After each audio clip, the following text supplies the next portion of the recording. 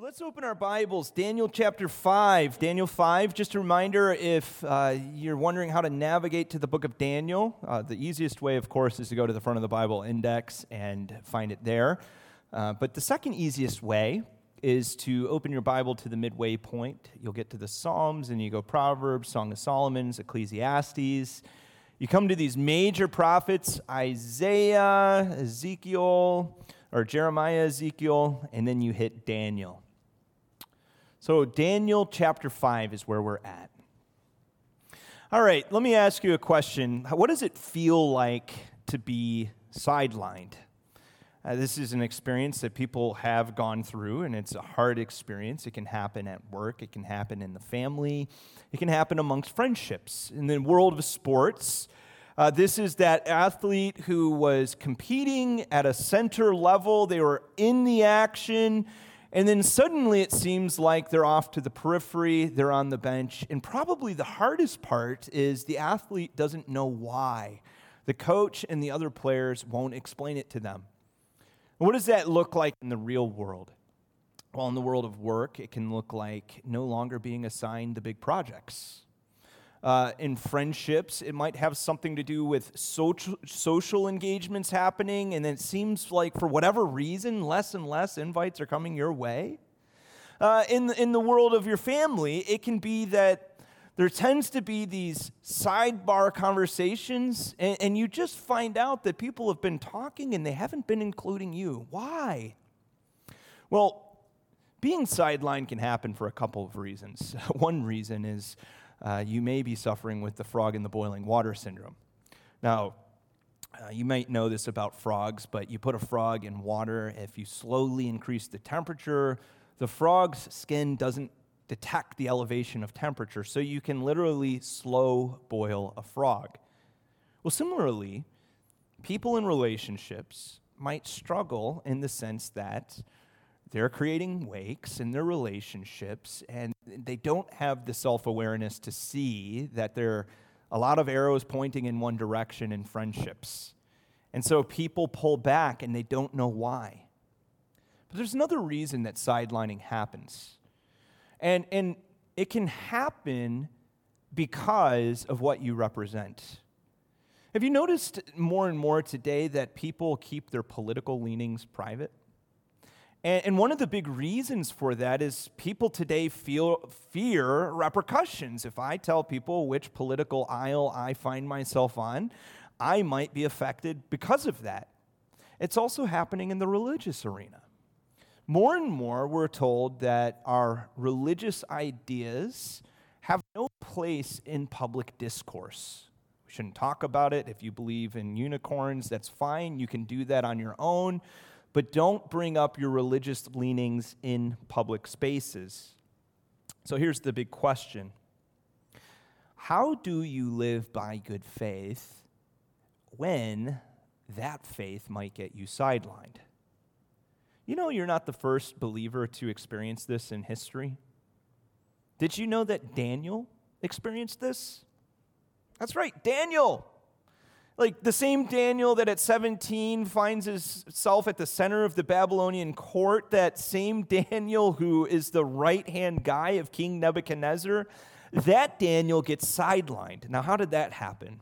Well, that's what we're going to see this morning as we look at the text. So let's begin by just looking at the first verse, Daniel chapter 5, verse 1. The text picks up like this. King Belshazzar made a great feast for thousands of his lords. Now, pump the brakes a second. A lot has happened between Daniel chapter 4 and Daniel chapter 5. Like, first of all, who in the world is King Belshazzar?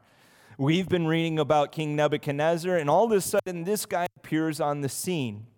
Well, the date now is October 11th, 539 BC. This is some 30 years after the events of Daniel chapter 4. And you remember, in that chapter, as James summarized for us, Nebuchadnezzar thought he was godlike, so God determined that he was going to make him believe that he was cow-like. He humbled the man. And Nebuchadnezzar responded with repentance. But at this point, he's been dead for some 23 years. And I'm not going to bore you with all of the details, but suffice it to say, since his death, there have been 4 kings. 2 of those kings have ended their reign due to assassination. And now Belshazzar is on the throne, and he's really not even the king. He is serving as a regent for his father, Nabonidus, who has not set foot in Babylon proper for some 10 years at this point. So he's like a regent, but everyone calls him king because all of the power and the decisions in Babylon are going through him. There's another thing that you might not realize. As Belshazzar is putting this grand feast together, outside the gates of Babylon right now is the Medes and the Persians, a colossal army. They have just defeated Nabonidus, and he's gone on the run, and they're outside. Now, who in the world throws a party like this when an invasive, colossal force like that is looking to get inside?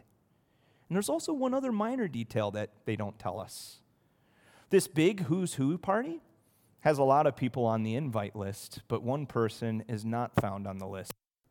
Guess who? Daniel. Well, the confusion continues. Let's look at verses 2 to 4. Belshazzar, when he tasted the wine, commanded that the vessels of gold and of silver that Nebuchadnezzar, his father, had taken out of the temple in Jerusalem be brought, that the king and his lords, his wives, and his concubines might drink from them.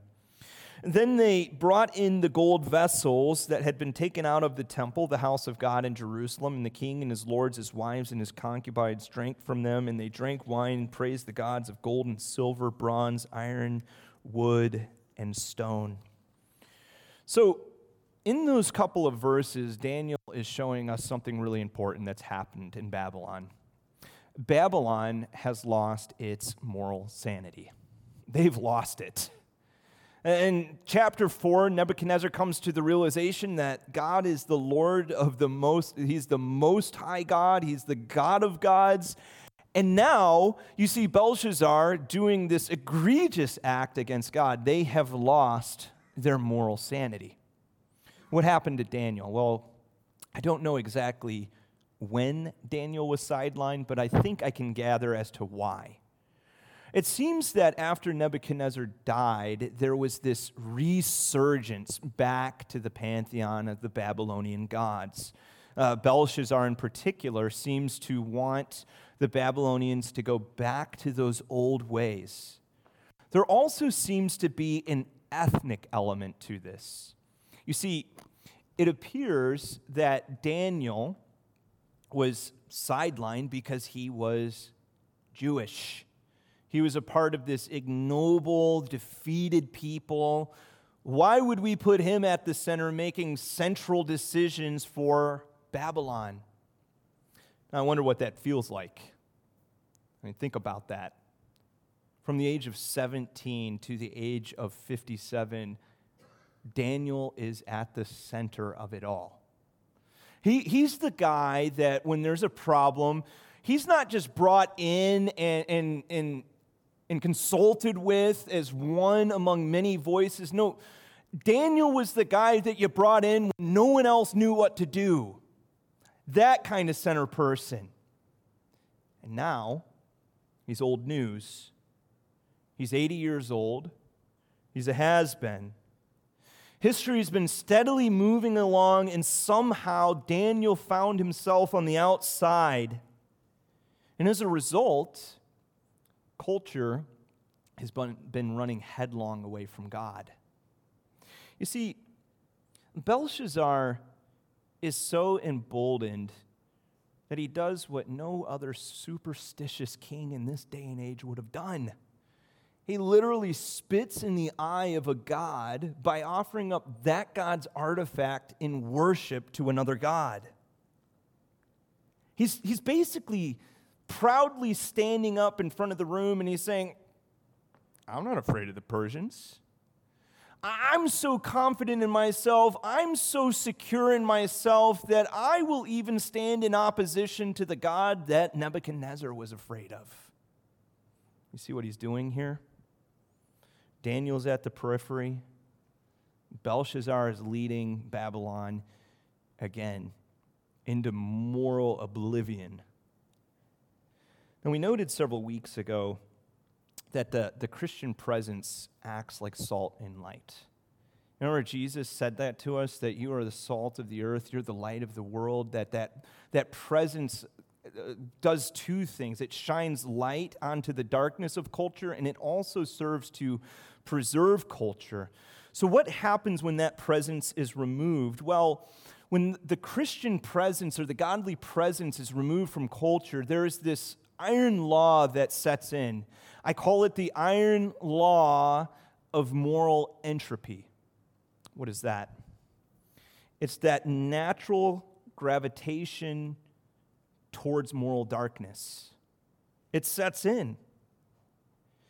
Maybe as a believer today, you're starting to sense that more and more, because of your faith, you're getting sidelined.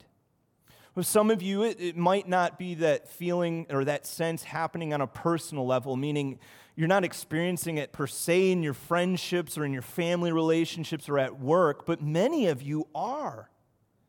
But for some of us, it's just more of that large-scale feeling of being sidelined, where maybe 2 decades ago, the normal Orthodox Christian positions were considered mainstream, but today they are no longer mainstreamed. In fact, you're told that if you hold to these Orthodox positions, that you're going to find yourself on the wrong side of history. And it's not just one area. It's all kinds of areas. It's our view of biblical marriage, sexuality, gender identity, our high value on life, and not just life in the womb, but life from womb all the way to tomb. Our belief in the supernatural. And may it always be true of us, our biblical position of justice, our care for the poor, our concern for the immigrant. It's interesting, today in the world that we live in, culture has decided that those things are all political positions. I got to tell you, they're not political positions, they're biblical positions. And we should never relegate them to the realm of politics, because the Jesus voice stands apart from politics. It doesn't take a Democratic position or a Republican position. It cares about Jesus' agenda because we believe that Jesus is king. And so as believers, we have to understand that when we take on Jesus' agenda, that there's a strong chance that we might get sidelined for it. Didn't our Lord say that? He said it in the Sermon on the Mount. He said, "Blessed are you when people insult you and persecute you and say all kinds of evil things about you falsely on account of who? Me." Which means it's not even necessarily anything to do with you, but it's more about people are rejecting Jesus' right to make the rules. Now, why should good faith Christians care about God's moral will? Should we care because we have a sanctimonious attitude? We say, yeah, the truth matters. I know the truth, and I'm morally superior, intrinsically so. I just have that it factor that let me know what is right, and no one else knows what's right but me. No. That's such a bad attitude. And it completely misses the point that the gospel's making, which the gospel says, look, you're fundamentally flawed, and if it wasn't for a dramatic intervention of God through Jesus, you would continue to be fundamentally flawed. No, we come at it from the position of Jesus, who said, love your neighbor as yourself. Love your neighbor. The sanctimonious attitude never shows anyone love. There's a way to be right in the wrong way. And we don't want to do that. So why do we care about God's moral will? Well, we care about God's moral will because we care about people. And our Creator designed us holistically. What does that mean? He cares about us physically, emotionally, mentally, spiritually. And if He cares about all of those things, then we have to understand that the way that He designed the moral laws of the universe affect all of those things. And it also affects Our relationships, our friendship relationships, family relationships, work relationships, community relationships. God designed the universe that when we obey his moral will, then human flourishing results. And when we turn away from his moral will, then it tends that humans suffer. So we care about these things. We love these things because we love people. Our hearts are meant to beat and bleed for people because our Creator's heart beats and bleeds for people. Well, let's go back to the story. Remember, Belshazzar is taking this morally insane position. He's blaspheming against God, and this leads to a direct confrontation. Sometimes when you call God out, God shows up. Verses 5 and 6. Immediately the fingers of a human hand appeared and wrote on the plaster of the wall of the king's palace. Opposite the lampstand, the king saw the hand as it wrote. Then the king's color changed, and his thoughts alarmed him. His limbs gave way, and his knees knocked together. So what does Belshazzar do? He's terrified. He's having these physical effects of terror. Well, he does what other Babylonian kings did. He calls in the experts, and yet again, the experts have no idea what to do. So the king's mother, or the queen mother, she breaks protocol. She hears about all of this, and she breaks protocol. Normally, the king would call the queen mother in, but she just comes right into the throne room and reminds him of a Jewish exile that he's forgotten about. Now, this queen mother, most commentators believe, is actually Nebuchadnezzar's wife. She says this in verse 11, "There's a man in your kingdom who has within him a spirit of the holy gods. In the days of your father, he proved to have insight, discernment, and wisdom like that of the gods." Now think about that. Here Daniel is, 80 years old, 23 years outside of the center, probably asking himself questions like, is God done with me? Does God have any plan for my life? I haven't been at the center for some time. What good am I to Babylonian society or my people for that matter anymore? But here's the thing. Just as easily as you can be sidelined, God can put you back in the game. Don't ever, ever, ever believe that while you are still breathing, that God is finished with you. Because he's never finished with you. As long as you are on this earth, God has a purpose for your life, and that purpose is not small in scope, but it aligns with his grand meta-narrative, his plan for salvation, for redeeming people through Jesus Christ. That's God's plan for you, and that plan continues each and every day while you're on this earth. So Daniel walks into the throne room. Now, Belshazzar is still a little skeptical, but he's got no other option, so he offers him the same treasures that he offers to the other wise men. Daniel rejects them. Look at verse 17. He says, "Let your gifts be for yourself, and give your rewards to another. Nevertheless, I will read the writing to the king and make known to him the interpretation." Now, some commentators look at that exchange with Daniel, and they're like, he's gotten a little cantankerous in his older years. He doesn't put up with stuff anymore. I don't think that's what's going on here. It's not in line with Daniel's character prior to this moment, and it's not in line with it later.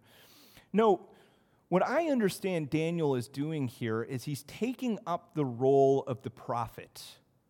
And the prophet is never willing to commit a quid pro quo, if you will. They won't render a service on God's behalf for money, because that says all of the wrong things. In fact, Balaam said this in the book of Numbers to the servants of Balak the king. He said, "Though Balak were to give me his house full of silver and gold, I could not go beyond the command of the Lord my God to do less or more."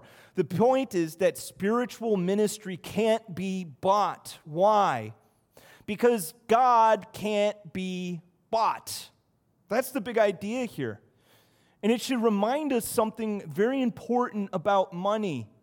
Money has all kinds of practical purposes. It serves all kinds of functions. But there's a lot of things that money just can't do.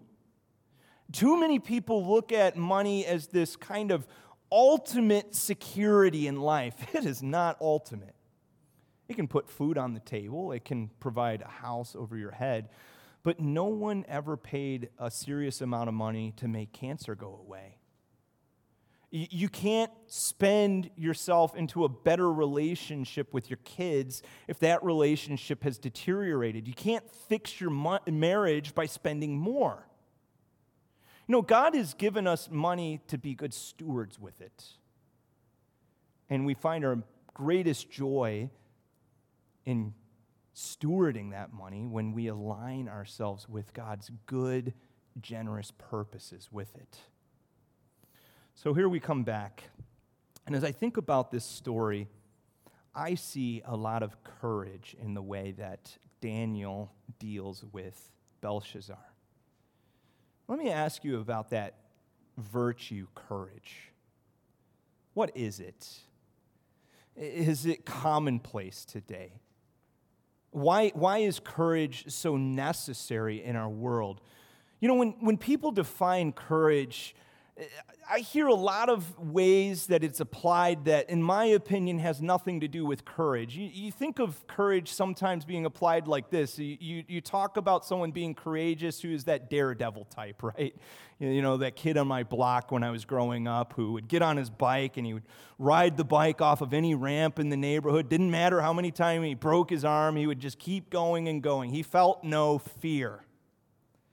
On the other end of the spectrum, you also hear people talking about courage in the sense of that person doesn't care what anyone else thinks about them. They just do what they want to do. I got to tell you, neither of those has anything to do with courage. One is reckless. The other is proud. That is not a virtue. No, if anything, courage contends with fear. John Piper said it like this. He said, courage is not the absence of fear, but the refusal to let it control you. Do you know that fear is actually an emotional response that we're supposed to feel? Fear helps me manage risk. It does. I walk up to something, I feel a sense of apprehension, and then I just begin to weigh a decision whether or not I should be engaging with this. We're going through this right now with a global pandemic. People are feeling different levels of fear with regard to the virus, whether it's upticking, whether people are wearing masks, whether they're taking safety and security procedures seriously. Fear, though, is never meant to dominate all of your decision making. Why? Because we always have to take risk in life. There's no part of life that doesn't involve some level of risk. Every time I get into a car, I'm engaging in some risk. Every time I enter into a new relationship with a person, risk is involved. So fear is the biblical virtue where I say to myself, I'm going to be wise in the way that I deal with the world, but at the same time, I'm not going to allow fear to dominate my life. Now remember, when I was a young pastor, a youth pastor, that I dealt with fear quite a bit. If you knew me in this time, you may not have known that I was struggling with this, but I really was. Some of it had to do with allowing situations to fester. Have you ever done that? You let a situation fester. You know that confrontation is necessary, that there's a relationship that's not right, or a person who's kind of getting outside of the realm of the boundaries, and you've got to go have that conversation. And every time that would happen, I would just not pick up the phone. I wouldn't schedule the coffee appointment for a couple of weeks because I was afraid that if I had the conversation, that person would no longer like me. Or maybe you've dealt with this side of fear.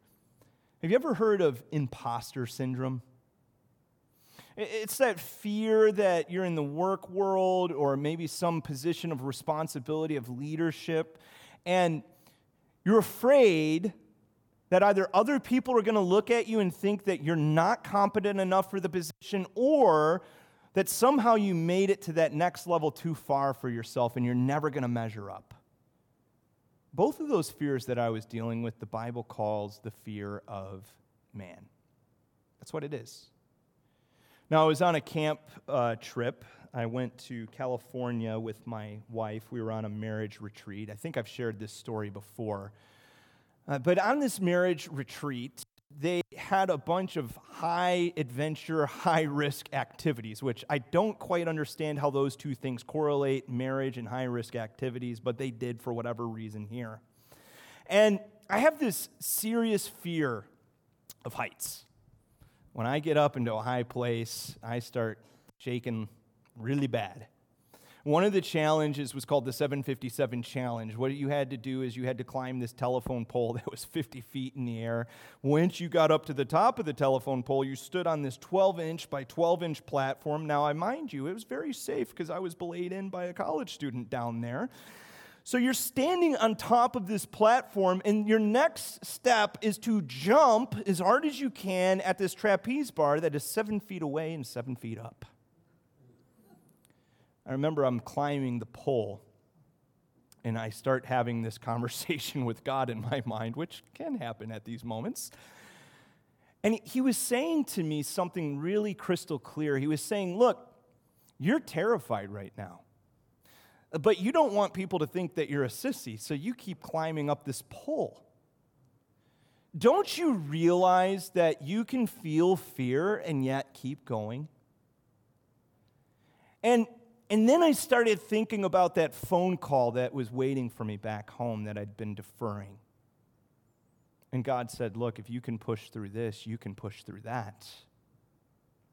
And it was there on that pole that I told the Lord that I would start being more courageous in ministry because the things that He had called me to were far too important to let them die due to fear. What are you afraid of? Do you know the enemy has many tools in his tool belt? He's a liar. He likes to make you feel jealous of other people, look sideways and compare yourself to them. But one of his greatest tools in his tool belt is fear. Satan attacks you with fear because he wants to kill those Jesus-saturated, Bible-saturated, society-influencing dreams that God has put on your heart. Those dreams that we know that in God's power and in God's strength, we can do far more and exceedingly beyond anything we can ask, think, or imagine. The enemy wants more than anything for you, the believer, or for us, the church, to be sidelined when it comes to those dreams because he knows that those are the kind of dreams that advance the kingdom of God in the world. Well, Daniel, he didn't allow that fear to stifle what God was calling him to do. So listen to what he says to the king. O king, the Most High God gave Nebuchadnezzar your father kingship and greatness and glory and majesty. And because of the greatness that he gave him, all peoples and nations and languages trembled and feared before him. Whom he would, he killed, and whom he would, he kept alive. Whom he would, he raised up, and whom he would, he humbled. But when his heart was lifted up and his spirit was hardened, so that he dealt proudly, he was brought down from his kingly throne, and his glory was taken from him. Let's jump to verse 22. And you, his son Belshazzar, have not humbled your heart, though you knew all of this. But you have lifted up yourself against the Lord of heaven. So courageously, he looks the king in the eyes and says, you have not learned from history. If anything, you've intensified your father's sin by committing blasphemy. And then he gives him God's decree. Look at verse 25. And this is the writing that was inscribed. Mene, Mene, Tekel, and Parsin. This is the interpretation of the matter. Mene, God has numbered the days of your kingdom and brought it to an end. Tekel, you've been weighed in the balance and found wanting. Peres, your kingdom is divided and given to the Medes and the Persians. Now, the language in those words is Aramaic, so these wise men could have interpreted this. But many scholars believe that it was written in scripta continua, meaning that all of the letters were mashed together. And so it was just a bunch of babble, and Daniel, because of his spiritual wisdom from God, was able to unravel the mess. One Jewish rabbi makes this incredible connection. He says that we should see a connection to the Tower of Babel in Genesis chapter 11, which associates the beginning of Babylon with the confusion of language. And Daniel 5, which associates the end of Babylon with the confusion of language. Isn't that incredible? Our God is so sovereign. He's the God of history, the God of salvation, that he can allude to something that precedes the days of Moses, and then Moses writes about it, and then in the days of Daniel, he can kind of finalize the point and say this: Babylon is a confused, corrupt society. And from beginning to end, God will deal with corruption because he's a righteous judge. And indeed, all through history, he pronounced this. He even named the Persian ruler who would come in and take over in the book of Isaiah. In Isaiah 45:1, the text says, "Thus says the Lord to his anointed, to Cyrus, whose right hand I have grasped, to subdue nations before him, and to loose the belts of kings, to open doors before him, that the gates may not be closed." Now, some scholars try to treat this with circular reasoning, and they say, well, this couldn't have been written before Daniel because it's too accurate. It knows the name of the king. But that's the point. God's sovereign. He can name the ruler that's going to come in hundreds of years before it happens. And he didn't just talk about the fall of Babylon in Isaiah, he also talked about it through the prophet Jeremiah. Again, during a time when no one could conceive of Babylon falling. Jeremiah 55:55. For the Lord is laying Babylon waste and stilling her mighty voice. You know what's incredible in all of this? Is how in Daniel chapter 5, those last verses, God treats the fulfillment of this prophecy as an afterthought. Do you know how many verses in Daniel and all of the Bible speak about Babylon conquering Persia in the actual biographical fashion?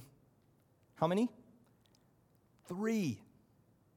Like one of the greatest takeovers in world history, 3 verses. An afterthought, the kind of thing that if we were living in that time, it would be all over the headlines of the newspapers. It would have been talked about for months and weeks and years. 3 verses. Why? Because God's so sovereign. He's like, I already talked about all of that. It was just hundreds of years prior, and now it's happened. Because when I say something, it will happen. That's how sovereign our God is. So what does that mean for us? As we're dealing with and contending with issues of righteousness and justice in the world. I don't know about you, but sometimes I look out at the world and I see a pretty dark place at the large scale. I know there's things like human trafficking that are happening and people who are suffering with drug addictions and crime and just so many things that I look out at and I say, I feel hopeless when I look at these things. Or even in your personal world where you've been treated unfairly. And you know you've been treated unfairly. What do we learn from Daniel 5? What do we learn from Daniel when it comes to those issues? Well, the big idea is this, that good faith entrusts matters of justice to God. Do you know, it's not in our job description as people to even the score. Vengeance falls on one job description, God's, and God's alone. It is not my job to get even. Now, think about Daniel's story. Daniel is a youth. He's ripped away from his land. He's marched 900 miles. He finds out later that they came in and they reduced the place to rubble. Do you think that maybe Daniel ever dreamed about getting vengeance? So why doesn't he? Well, much like Joseph, Daniel believed in a big God. You see, if we take matters into our own hands, we get temporary satisfaction, temporary vengeance. But when we leave it and entrust it to God, we receive eternal justice, eternal satisfaction. When I take matters in my own hands, I short-circuit the process. But when God's justice is exacted, when he brings about resolution, we're all going to look at those situations and say, that's right.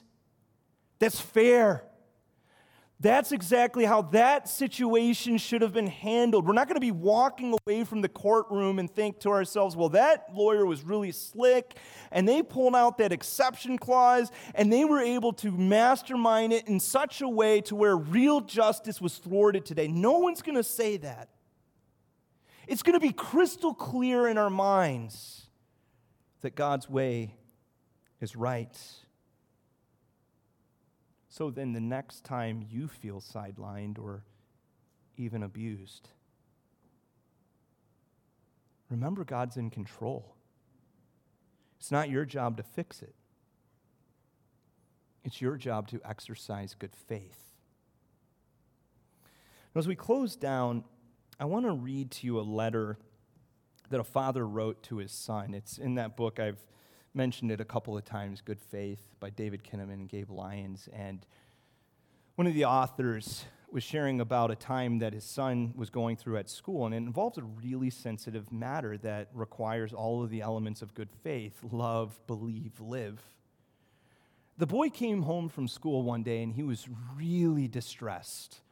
His mom asked him what had happened, and she said, well, all the kids at school are saying that I don't like gay people. Mom's shocked, and we all kind of get that today. That's a very sensitive topic. And she said, what happened? The boy said, well, I was in a class, and one of my friends, one of the girls, said that she had a crush on another girl, and then I just said to her, I don't think that's right. I think that's wrong.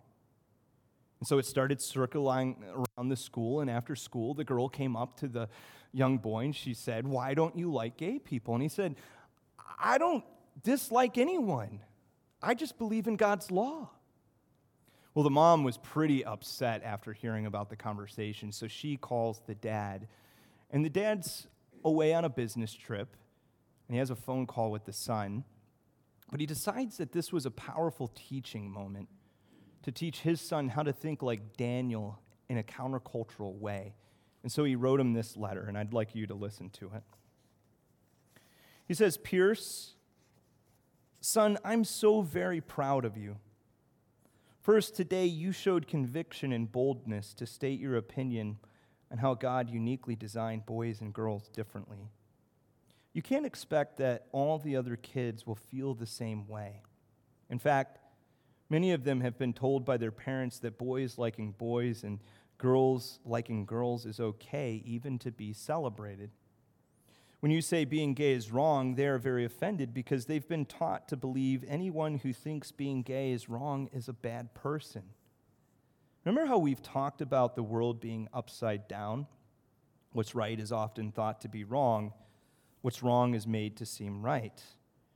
This is a perfect example of that happening. It's okay, though.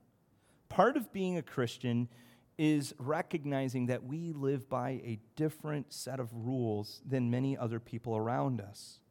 We trust God's words in the Bible and the life of Jesus, even if they don't make sense to others. Now, when you hear people say their opinion, even if you disagree with them, you must always respect them.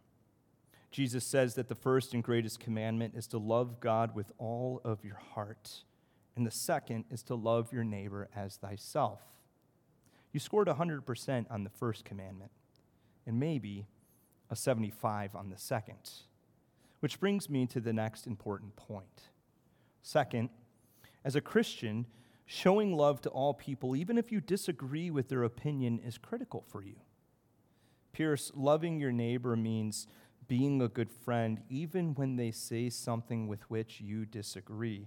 Otherwise, they will think that you don't care about them or that you think you are better than them. Tomorrow, when you go to school, friends may approach you. If someone says to you, we don't Or why don't you like gay people, Pierce? You could respond by sharing your heart the way you did with me tonight. I never said that I don't like gay people. I love all people. I believe God made our world so that boys would like girls and girls would like boys.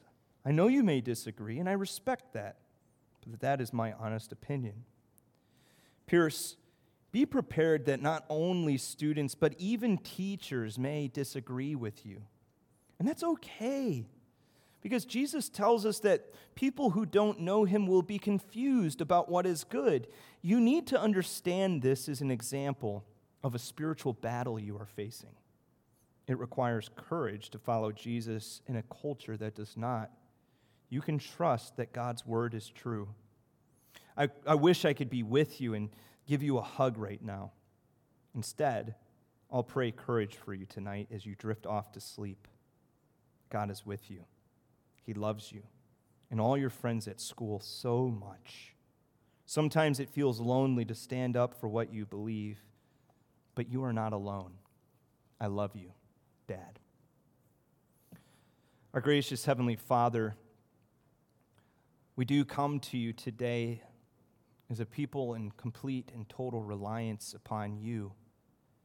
We recognize that you have called us to be a people who are in the world but not of the world. Well, what does that entail, Lord? Well, in some ways, culture tells us to assimilate. We know we can't do that. But we can be a part of this world and love it and hold to the truth by believing the truth and living out that truth. Being like that paint on the invisible man where people see the love and light of Jesus through us, Lord. I pray for our kids in particular today, Lord, how difficult it is to be a Daniel in this culture. To think that sometimes the culture wars are being waged right at the level of 6-year-olds and 10-year-olds and 15-year-olds, Lord. We ask you would protect them. And we ask, Lord, that you would build faith in their hearts. And we know, Lord, as their church family, that they always have a place where they're safe and loved here. We love you in Jesus' name. Amen.